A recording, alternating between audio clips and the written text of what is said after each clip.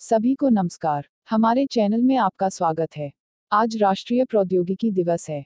इस एपिसोड में हम आपको बताएंगे कि भारत में राष्ट्रीय प्रौद्योगिकी दिवस क्यों मनाया जाता है, इस वर्ष का विषय क्या था और इस वर्ष आयोजित सम्मेलन का एक संक्षिप्त विवरण। तो चलिए शुरू करते हैं। The 11th of May राष्ट्रीय प्रौद्योगिकी दिवस के रूप में मनाया जाता है।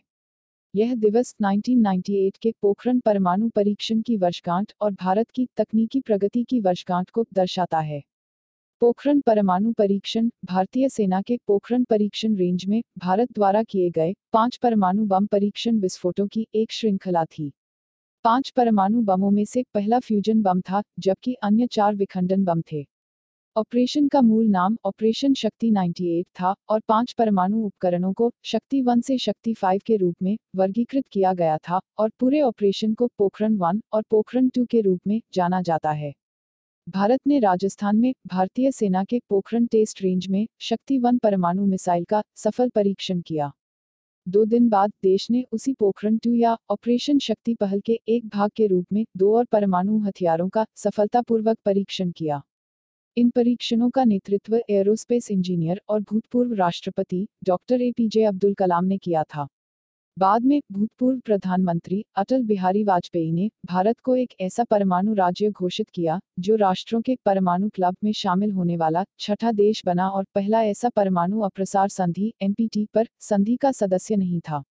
एनपीटी अमेरिका, रूस, ब्रिटेन, फ्रांस और चीन द्वारा हस्ताक्षरित एक अंतर्राष्ट्रीय संधि है जिसका उद्देश्य परमाणु हथियारों के प्रसार को रोकना है और परमाणु निरस्त्रीकरण को प्राप्त करने की उम्मीद करता है।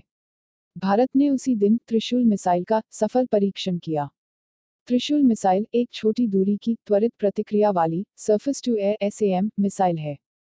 त्रिशूल भारत के एकीकृत निर्देशित मिसाइल विकास कार्यक्रम का एक हिस्सा था जो रक्षा मंत्रालय की पहल है, जिसके परिणामस्वरूप अग्नि, पृथ्वी और आकाश मिसाइल प्रणाली का निर्माण हुआ है। उसी दिन पहले स्वदेशी विमान हंस 3 का बेंगलुरु में परीक्षण किया गया। हंस 3 एक हल्के वजन वाला 2 सीटर सामान्य विमान था जिसे राष्ट्रीय एयरोस्पेस प्रयोगशालाओं एनएएल द्वारा विकसित किया गया था। एनएएल वैज्ञानिक और औद्योगिक अनुसंधान सीएसआईआर प्रयोगशाला का एक परिषद है। हंस 3 का उपयोग पायलट प्रशिक्षण, खेल, निगरानी, फोटोग्राफी और पर्यावरण संबंधी परियोजनाओं के लिए विमानन संस्थानों में किया जाता है। पोखरण मिसाइल के सफल परीक्षण के लिए 1999 से The 11th of May को राष्ट्रीय प्रौद्योगिकी दिवस रूप में मनाया जाता है। तब से हर साल प्रौद्योगिकी विकास बोर्ड टीडीबी राष्ट्रीय विकास में शामिल किए गए तकनीकी नवाचारों का सम्मान करके दिन की याद दिलाता है। बोर्ड प्रत्येक वर्ष के आयोजन के लिए एक विषय का भी चयन करता है।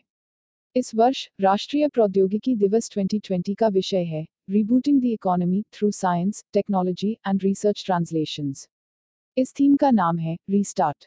इस वर्ष प्रौद्योगिकी विकास बोर्ड टीडीबी द्वारा विज्ञान और प्रौद्योगिकी विभाग डीएसटी के एक सांविधिक निकाय और भारतीय उद्योग परिसंघ सीआईआई द्वारा इस दिवस को मनाने के लिए सम्मेलन आयोजित किया गया था। केंद्रीय विज्ञान और प्रौद्योगिकी मंत्री डॉक्टर हर्षवर्धन मुख्य अतिथि थे।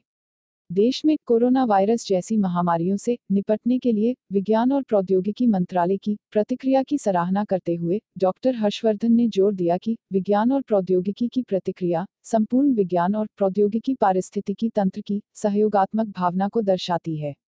इस वर्ष राष्ट्रीय प्रौद्योगिकी दिवस की थीम पर हर्षवर्धन ने कहा कि हमें व्यापक आर्थिक प्रभाव को कम करने और आत्मनिर्भरता को एक नए मंत्र के रूप में उपयोग करके एक मजबूत पुनर्निर्माण के लिए तैयार रहने की आवश्यकता है। इस प्रकार हम तकनीकी और औद्योगिक क्षेत्र में विकास को बढ़ावा देने के लिए और नए अवसर तलाशने होंगे। हर्षवर्धन ने उन कंपनियों के एक आभासी प्रदर्शनी का भी उद्घाटन किया जिनकी प्रौद्योगिकियों को टीडीबी द्वारा समर्थित किया गया है। विभिन्न संगठनों और कंपनियों ने भी डिजिटल B2B लाउंज के माध्यम से अपने उत्पादों को प्रदर्शनी में प्रदर्शित किया। प्रिय दर्शकों, हमारा आज का एपिसोड पोखरण परमाणु परीक्षणों में शामिल वैज्ञानिकों को समर्पित है।